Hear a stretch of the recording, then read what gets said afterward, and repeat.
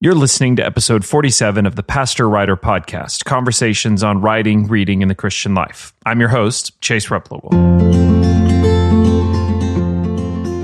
Well, it's 2019, and can you think of a better way to start off the new year than talking a little bit about grammar?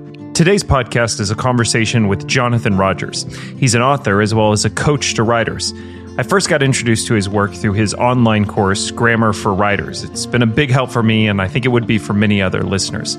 We talk about grammar, but also his own writing, how he developed as a writer, and advice he has for writers. I think it'll be a great way to start off the year. I hope you enjoy the conversation as much as I did. Joining me on the podcast today is Jonathan Rogers. He's a writer and educator, holds a PhD in 17th century literature from Vanderbilt University. He's the author of several works of fiction, including the Wilder King trilogy series of middle-grade novels. But he's also a nonfiction writer, with works including The World According to Narnia, Christian Themes in C.S. Lewis's beloved Chronicles, The Terrible Speed of Mercy, a biography of Flannery O'Connor, and then St. Patrick, a biography. Jonathan teaches writing through his online newsletter, The Habit, a weekly email newsletter about writing, and through in-person workshops as well as online courses.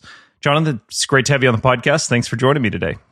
Thanks, Chase. I'm so glad you invited me. Well, listeners who have listened to past episodes of the podcast will know that I'm also a Flannery O'Connor fan. I'm constantly sort of pushing pastors to read more Flannery O'Connor. In fact, last episode had the 10 books of 2018 that had the biggest impact on me, and I tried to promote Flannery O'Connor's complete short stories. But I was listening to a past episode, an interview you did on another podcast, and it was really interesting to hear you talk about that one of the influences for the Wilder King series was listening to Eugene Peterson's teachings of David that eventually turned into the book Leap Over a Wall, which was also one of the 10 books that I had recommended that I had read in 2018. Yeah, so I was really interested to hear maybe about how that developed a little bit. Oh, well, my exposure to that was just a friend who had, for some reason, had the tape of the sermon series tapes that then became the basis for Leap Over a Wall. And I was just sort of at a time in my life when I didn't know what was next, really. And I had quit a job at a technology company and knew I wanted to write. Thought I was going to be writing something more like technical writing or something. But I'd gone to Florida to kind of sort some things out, sort of figure out what next steps were. And it was this sort of perfect storm of between canoeing in the swamps and then listening to these sermons about the life of David, and really, really thinking about what's it like for a child, to sort of know the themes of David's life, not when he was king, but in that gap between when he knew he was going to be king and when he became king. I've always been fascinated by what would it be like to know this is in the future, but I'm not there yet. And that sort of stew pot of things became the Wilder King stories. A retelling of the David story. That part of David's life in the swampy American environment. The Leap Over a Wall just sort of opened up a lot of possibilities for me, a lot of narrative possibilities in David's story. Just a lot of things I had never thought about. And in Eugene Peterson's I think his subtitle there in that book is something like Earthy Christianity. Does that sound right? Yeah, Earthy Spirituality, I think is the phrase, which is great, isn't it? Yeah. And so that idea of earthy spirituality just really rang a lot of bells for me. And it has been such an important, the idea of earthiness is just so important to my writing and my teaching of writing. So often we think of writing as being a matter of is a cerebral exercise, which of course it is. We things happen in our brain when we write, but the real, I think we can't lose sight of the fact that the whole point of writing is to sort of take those abstractions and bring them down to something concrete, something that we can make sense of with our five senses. And that's really what Eugene Peterson is talking about in that book and in so many of his works, really. And so that had a huge impact on my writing and on my teaching of writing. Well, maybe you could give us a little context too for at what point did you know? So you're sort of already hinted at this idea of transitioning career-wise into writing, but at what point you started to recognize writing was something you wanted to pursue? And then also my first initial interactions with your work were primarily through your teaching of writing. So at what point did you say, not only do I want to do writing, but I also sense that teaching writing to others is a part of that calling? Yeah. From the time I learned how to write my letters, I wanted to write stories. I was always writing little poems and stories when I was little. Kind of lost touch with that. Was always very academic, and so the first part of my adult life, I guess you'd say, was all about academics. I got a PhD in literature. Thought I was headed down that path. The first time I read Paradise Lost, I was like, I want to be a Milton professor. This is great. And pursued that. I got a PhD in Milton, actually. And but by the time I got my degree, I didn't really believe in the academic project anymore. At least the way it's usually done. And it was kind of at loose ends. I didn't want to be an academic, so I did a lot of writing as an academic, but that's very different from the kind of writing that I do now. And went to work for a technology company for 5 years, which was actually a pretty great experience in terms of teaching me to do some things that I didn't know how to do from my academic life. And but that was so far removed from where my gifts and talents were. I always knew I knew my gifts were in that direction in the writing. I'd always been a teacher also, but and an academic. But as I sort of realized I couldn't keep working at this technology company, it wasn't where my gifts were. And that's really where Flannery O'Connor brought me back to writing. Milton sort of sent me in an academic direction, but Flannery O'Connor brought me back in a writerly direction. And I'm drawing a distinction there between being writerly and being academic. And so somewhere along it was apparent all along that teaching was part of my calling, and I avoided that for a long time. Have been teaching at a tiny college in Franklin, Tennessee, called New College Franklin, for the last 8 or 9 years, and but also I love doing this online teaching. I love teaching adults writing because, frankly, when adults take a writing class, there's usually some reason. There's something they're trying to work through, or I just love the work I get from grown-ups in creative writing classes. I don't know if that answers your question, Chase. That was kind of a ramble. No, it doesn't. It's easy to see the connections between, Flannery O'Connor's obviously working out of her faith, also working out of the fact that she's from the South, and she's doing it through fiction, which really comes through in your works too. There's the faith piece, the location, the sort of American South, the fiction. It makes a sense that sort of that's where the interest sort of took you. Also, all of the online workshops that you're doing, you've got one on Flannery O'Connor, you've got several on fiction. Maybe you could give some context and update too on what those workshops are, how those work for people who might be interested in them. Yeah. So for the last 4 or 5 years, I've been rotating back and forth between a class I call Writing Close to the Earth, back to that theme, and one called Writing with Flannery O'Connor. Those are just 6-week classes where up to 12 people. Like I say, usually end up expanding it to up to 15, but in theory, 12 people, limited to 12 people. We go through, every Monday there are new readings, a new writing assignment, there's conversation, and we do that for 6 weeks. Every week, everybody submits a short piece of writing, and then the real sort of heart of those classes is the feedback I give on people's writings.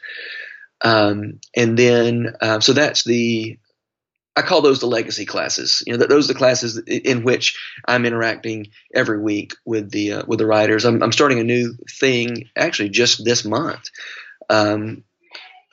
Smaller workshops. I'm doing a memoir workshop right now and a fiction workshop later in the spring.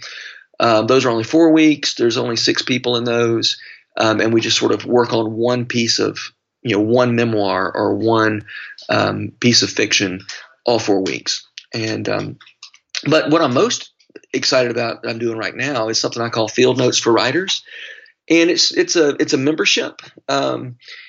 It's a library of content that grows every week. Every week I'll add maybe it'll be a conversation between me and a writer friend, or maybe it'll be a webinar, or sometimes I'll sort of walk through the edits on a given essay that that's been submitted in one of my online classes.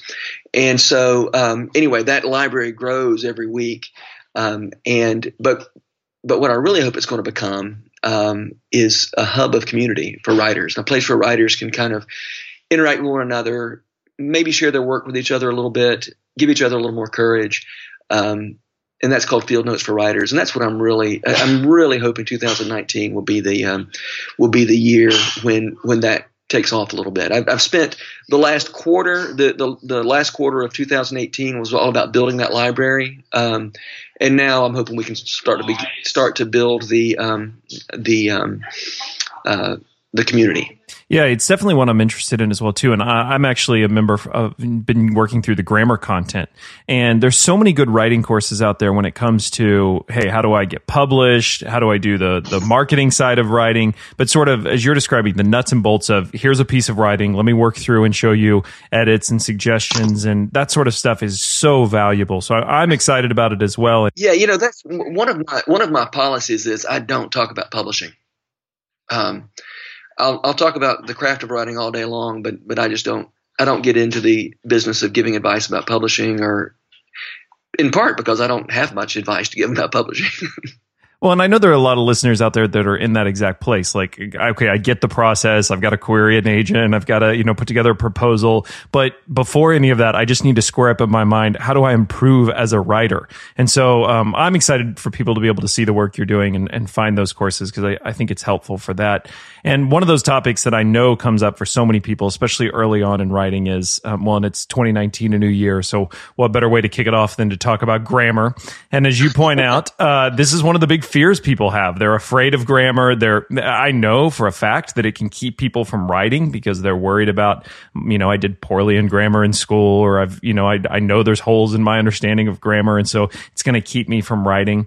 When you talk to, as you say, adults that are interested in picking up writing, maybe for the first time or picking it back up, what is the role of grammar, and is it possible to fill in those gaps, to improve and to actually help motivate you into the writing through it? Well, I think when I teach grammar, and I love teaching this class, Grammar for Writers, which I should have mentioned that's going to be a standalone class soon. We're still kind of making edits to the videos, but anyway, I think it's so important to rethink the way we frame grammar. It gets sort of treated as a competitive sport almost. People love correcting other people's grammar, and people take pleasure in calling themselves grammar Nazis and the grammar police and grammar bullies. I mean, it really amazes me the extent to which people take pleasure in and no wonder people are afraid of grammar, right? Because people really love pointing out other people's grammar mistakes. And the truth is, grammar is a bridge. It's a way of connecting the writer and the reader, and a way of connecting the reader to the information or the story that the writer wants to tell. And also, a really important point is that you get grammar right 90, I'm making this statistic up, but like 99% of the time. It's true that there are some problem areas.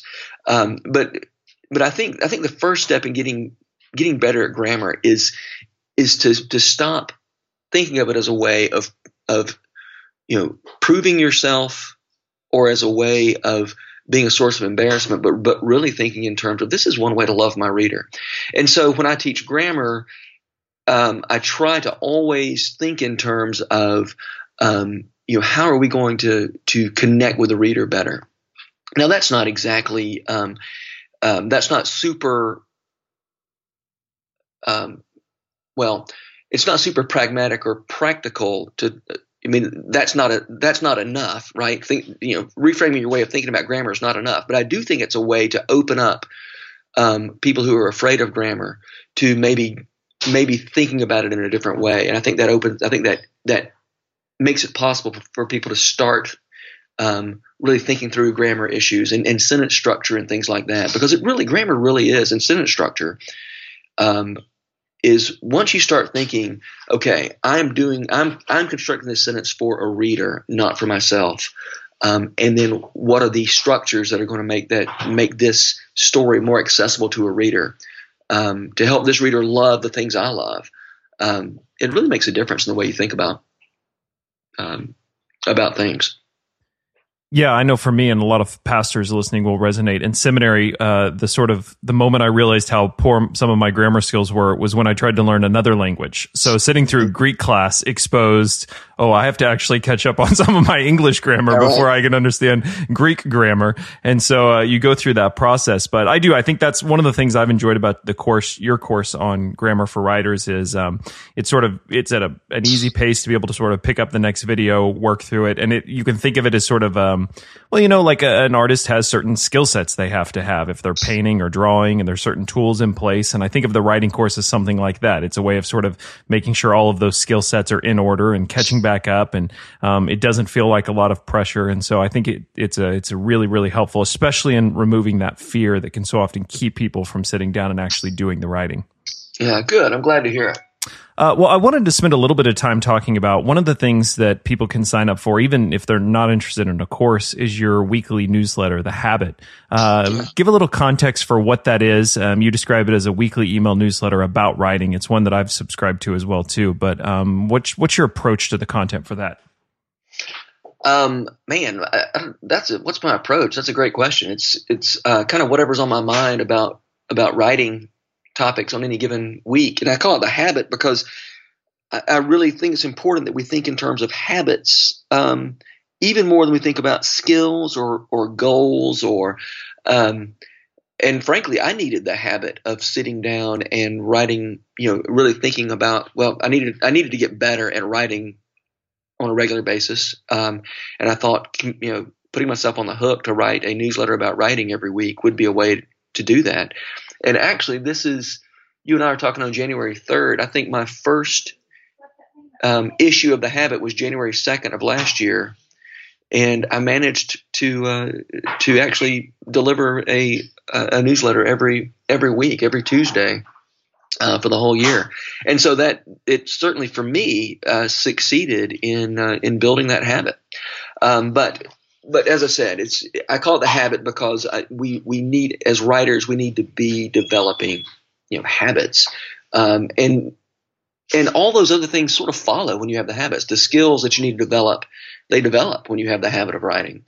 But it's also not just the habit. It's not just the habit of sitting down every day, or it's not just work habits. It's also habits of the way we observe, the way we construct sentences. I'm always looking for what are better habits to develop. Yeah, this was for the beginning of the year, one of the emails that you sent out, I think a couple weeks ago, and you had this great T.S. Eliot quote in it, and I wrote it down here. T.S. Eliot writes, "I say to you, make perfect your will. I say, take no thought of the harvest, but only of proper sowing." And then you discuss in 2019 why you've described, you're thinking more about the habits you want to put in place versus the goals.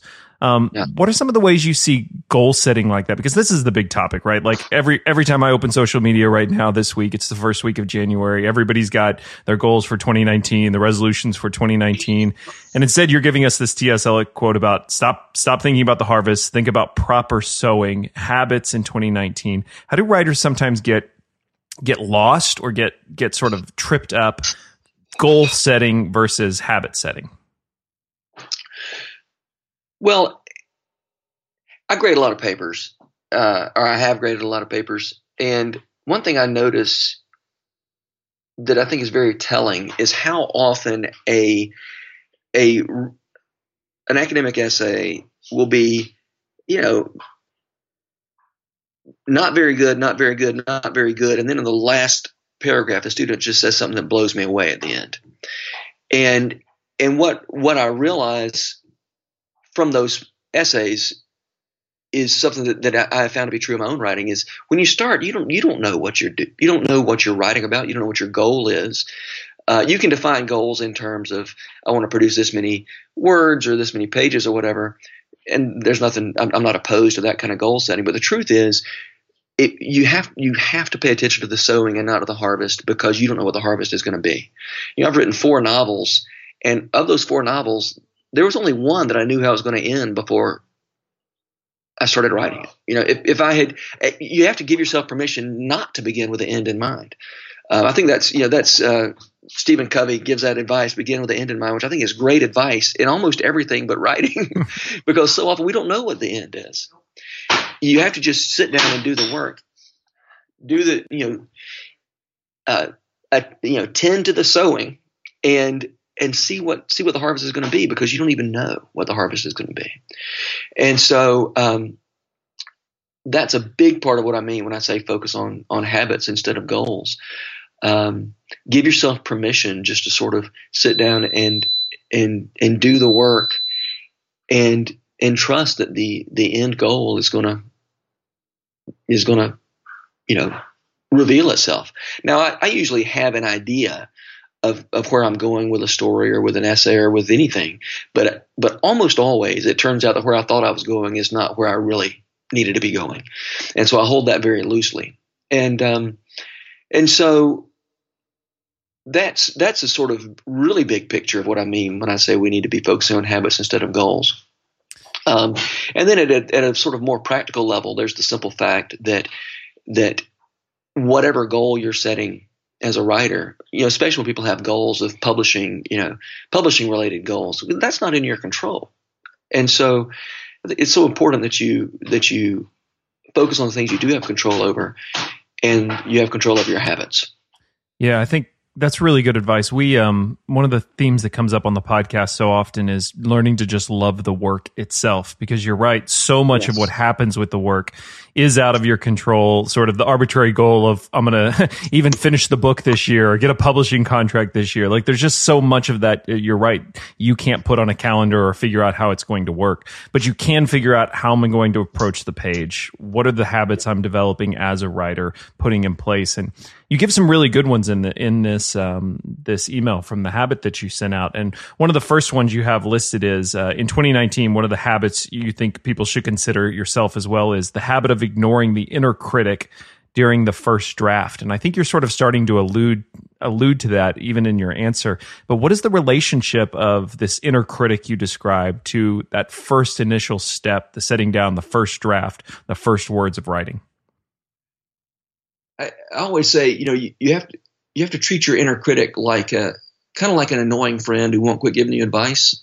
You have to tell that inner critic. It's not that, people talk about silencing the inner critic. I don't think you need to silence the inner critic. You need to tell the inner critic, hey, hold on, let me just do what I'm doing right here, and then I'm going to invite you back, and we'll have a conversation later, right? Because we have a word for people who don't have an inner critic, and that word is lunatic. You have to have an inner critic. But it's so important to keep the pen moving, and not think about what is somebody else going to think about this or whatever. In that first draft, the bad first draft is your best friend as a writer. And so if you have the inner critic insisting that you keep, that every sentence you put down be a brilliant sentence, I mean, that's just that way madness lies, and so the inner critic is so what's the word I'm looking for? I mean, it's that most of your listeners who aren't producing, who are in the throes of writer's block, so much of it has to do with that critic, that inner critics, and the perfectionism and that kind of stuff. And you have to let that go. Just get in the habit of writing, putting that first draft down, giving yourself permission to write badly, knowing that the good stuff sometimes just has to come after. You have to get the bad stuff out before you get to the good stuff. Now, as I said, you'd be a fool not to then re-engage the inner critic for the second and third draft. And that's where that critic is your best friend, or is a friend. Let's just say. Yeah, this is you put this down as the second habit of 2019 to practice. This first one, the habit of ignoring the inner critic during the first draft. And then, as you stated, the habit of re-engaging that same inner critic for the second and third draft. And this is, for me, this was one of the big things of writing that I had to initially work through. And it was that no one reads the first draft. It may exist somewhere in a file on my computer, but any insecurity about what I've produced, I'm the only person on earth that will ever read that first draft. And I immediately get a chance to fix it. And so for me, one of the things I started to recognize was good writing is not so much the ability to sit down and write a perfect sentence. To me, good writing really stems out of, and I think this is why you get the advice, read. Good writers are readers, because I think good writing has to do with taste. And it's the ability to look at something you've written objectively enough to recognize what's wrong with it, which can go wrong two directions, right? Like the inner critic can come in too early and just stop you from writing because it's not good enough. Or the opposite, you could write something and just assume that what you've written is wonderful and perfect because you wrote it and there is no inner critic to see. But the ability to recognize when I've written something poorly, that is everything that writing is in my experience. Yeah. Yeah. I always tell students it's quicker to write 3 drafts than to write 1, which sounds like some sort of joke, but I mean it literally. Because if you're thinking I've got to get this right in 1 draft, you'll sit there and stare at the blank page for who knows how long. But if you say, I'm going to write a bad first draft and then I'm going to revise it a couple of times, that's actually faster than trying to get it done in 1 draft.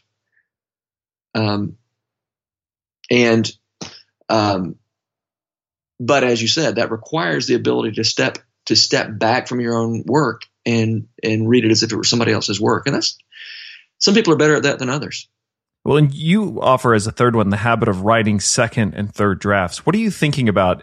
You've written a first draft, you've read back through it, you recognize the problems. You see yourself searching for the right words and phrases in places. You see where the logic may not flow particularly well. How are you thinking about, and how are you going into those second and third drafts?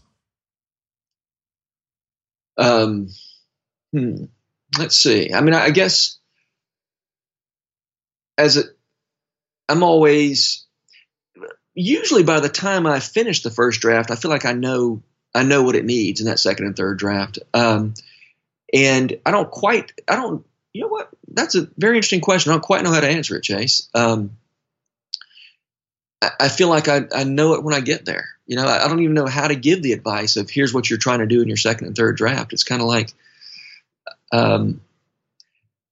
the act, let me just say this much. The act of pushing through that first draft usually reveals what I'm really trying to say, what I really care about. And the sentence that I thought was so clever the first time through, I'm now ready to kill that darling, and that's such an important idea to me, is that second and third draft, I have enough distance to say if somebody else wrote that sentence, I would have been annoyed by it. And so I needed to get out of my system. I needed to write that sentence, and I'm glad I did, because once I got it out of my system, then I was ready to write something better. And so I guess that's the approach. Again, that inner critic, I allow that inner critic to get ruthless after I get a draft down. Yeah, and that's my experience as well. Sometimes it's ironic that in the first draft, the things that I worked the hardest on and thought was the strongest or the best usually tends to be overwritten and really the worst part. And usually the part that comes out of it that's the best is the thing that I didn't really even have in mind when I first sat down to write. As you sort of described, it's the thing I discover through that process of writing that really becomes the heart of that second or third draft, the thing that's really worth writing. Yeah, man, when you hold too tightly to that idea you started with, you don't really open yourself up to the possibility to the possibility of writing something better than what's in your head. And when you don't open yourself up to the possibility of grace, when you rely on your own strength, all you've got is your own strength and your own intelligence and your own whatever, which frankly, just for most of us isn't enough. The last couple of habits you have in that list, I think, get at why this is so difficult because, you're saying it's quicker to write 3 drafts, but we all know what we want is to sit down and write the thing and it be exactly what we want it to be. And we're in love with an idea or something we want to say, and we're trying to get that done as quickly as possible and hit publish and put it online. But the last couple of habits you recommend, the next to last is the habit of paying attention, of seeing the stories and images that unfold around us. And the last one is the habit of staying in the chair and turning off devices, not finding something easier to do when faced with the hard work of putting words on the page. What is the relationship of that, the paying attention for the writer and also the willingness to stay in the chair, of turning off devices, of working maybe more slowly than what we initially thought we were going to? Yeah. Well, paying attention, the world is just full of stories and images and so much good stuff going on around us. And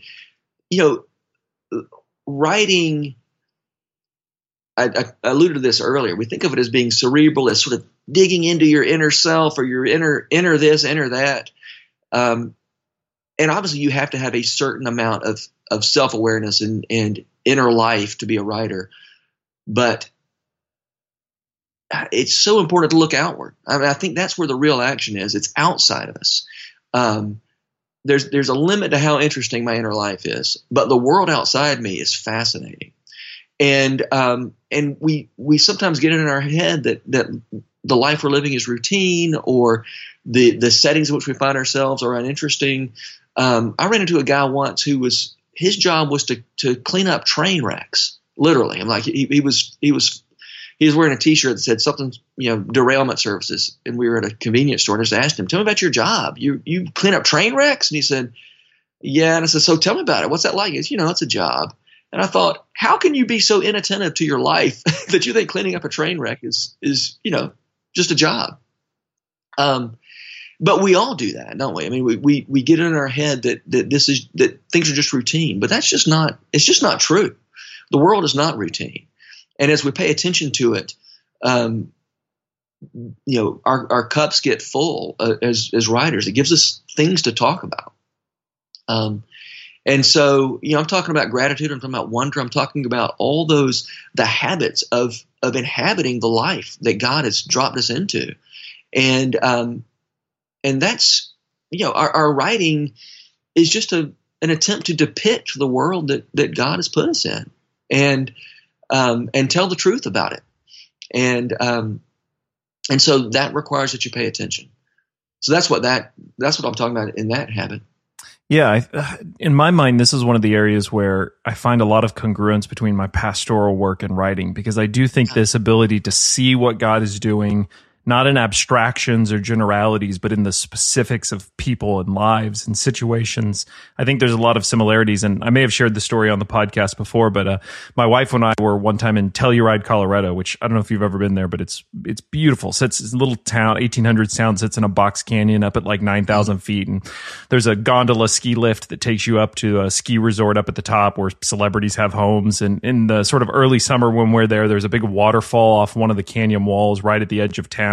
There's elk grazing as we're riding this gondola up. I mean, it's like everything you could imagine. And we're riding with this lady who, as we got talking to her, kind of an elderly lady and nice jewelry, well-dressed. She had retired and lived in this ski resort. And she got asking where we were from, and my wife and I told her we were from Springfield, Missouri, and she instantly jumped in and said, "Is that near Branson, Missouri?" Which we're about 45 minutes from there, and I explained that to her, and she said, "My husband and I think Branson is the most beautiful place in the country. We vacation there every year." Which my wife and I we're having the same, we're kind of chuckling about because, it's home for us. Yeah, right. But it really kicked off this interesting, it became a pivotal moment in my understanding of what it was to be a pastor and ultimately even a writer, because what I realized was people vacation to the places we live and we vacation to the places they live. Yeah. What is it we see in those places that they've stopped seeing? And what is it that they see in our home that we've stopped seeing? And is it possible to cultivate, as you're saying, that kind of attention that lets you keep seeing those things, even though it's home, even though it's every day? That really started to change the way I thought about pastoring in a place like Springfield, Missouri, which, it's not Nashville, we'll put it that way, right? So what does it mean to like see what God's doing here? What does it mean to know this place, to commit myself to seeing those things? And I do think you're right. That to me becomes the real work of writing as well. How do I just pay attention to what's there and be able to help other people see what they've stopped seeing or what they're overlooking? Yeah, that's great, Chase. I think that's you have really articulated the kind of what motivates a lot of my writing. And if I were a pastor, I think that would be a very, let's just say that vision of the world that has legs. As a pastor, that can keep you going a long time. Yeah. As a writer, as a pastor. And then comes the trick of grammar, right? Now I've got to figure out how do I put this thing that I'm seeing in sentences. Yeah. But grammar's the easy part. That's technical, and it's the vision that's hard to teach. Well, Jonathan, what are ways people, if they want to be able to participate in these courses, because again, there's a good balance. You can get the grammar from you, but I know this is the kind of this skill of observation is part of what you're teaching in your fiction courses as well and other online workshops that you have. What's the best way for people to be able to find those classes you're teaching? Maybe be able to sign up for The Habit, the weekly email newsletter, and just be able to keep up with the advice, the education you're putting out for writers. Jonathan-Rogers.com is the place to start. And there's, you'll find a entree into all those things. But yeah, I do hope people especially will sign up for The Habit. That's just been really fun to be able to serve other writers that way every week. And so I do hope a lot of your listeners will sign up for The Habit. And it's just a way to keep in touch. And obviously, anybody wants to sign up for my classes, I'd love that too. But The Habits, it's been a good thing for me to say, I'm going to give. Here's something I'm just going to give to people, and see what the Lord does with it. Yeah. Well, I found it to be really helpful. I know others will. And maybe a good way to wrap up is this: as there's some aspiring writers or struggling writers that are listening, looking at 2019, thinking ahead, what's some advice you would give them about picking back up that calling, about seeing it through, about setting in place those habits? The world tells us so many stories, and there's so many of them are false stories. And writing is a way we push back by saying, no, this is true. The things you say, they're true in their way, but here's something truer. And that is, I don't know of a more important thing to do to build the kingdom than to say, no, here's what's really true. I mean, think about, St. Augustine, his idea of the city of man and the city of God. That's really just two competing stories. And as Christian people who write, we're telling the truer story. And that gives me a lot of courage to get up in the morning and actually do the work. And by the way, there are many other ways we tell the story besides writing, but we're talking about writing here. And so I think I don't know if that counts as advice. That's just encouragement. It's important work to tell the truer story because the other stories in the end just don't work. Yeah, I think it's a good encouragement, and hopefully here's to a 2019 full of improved writing habits. Here's to better habits.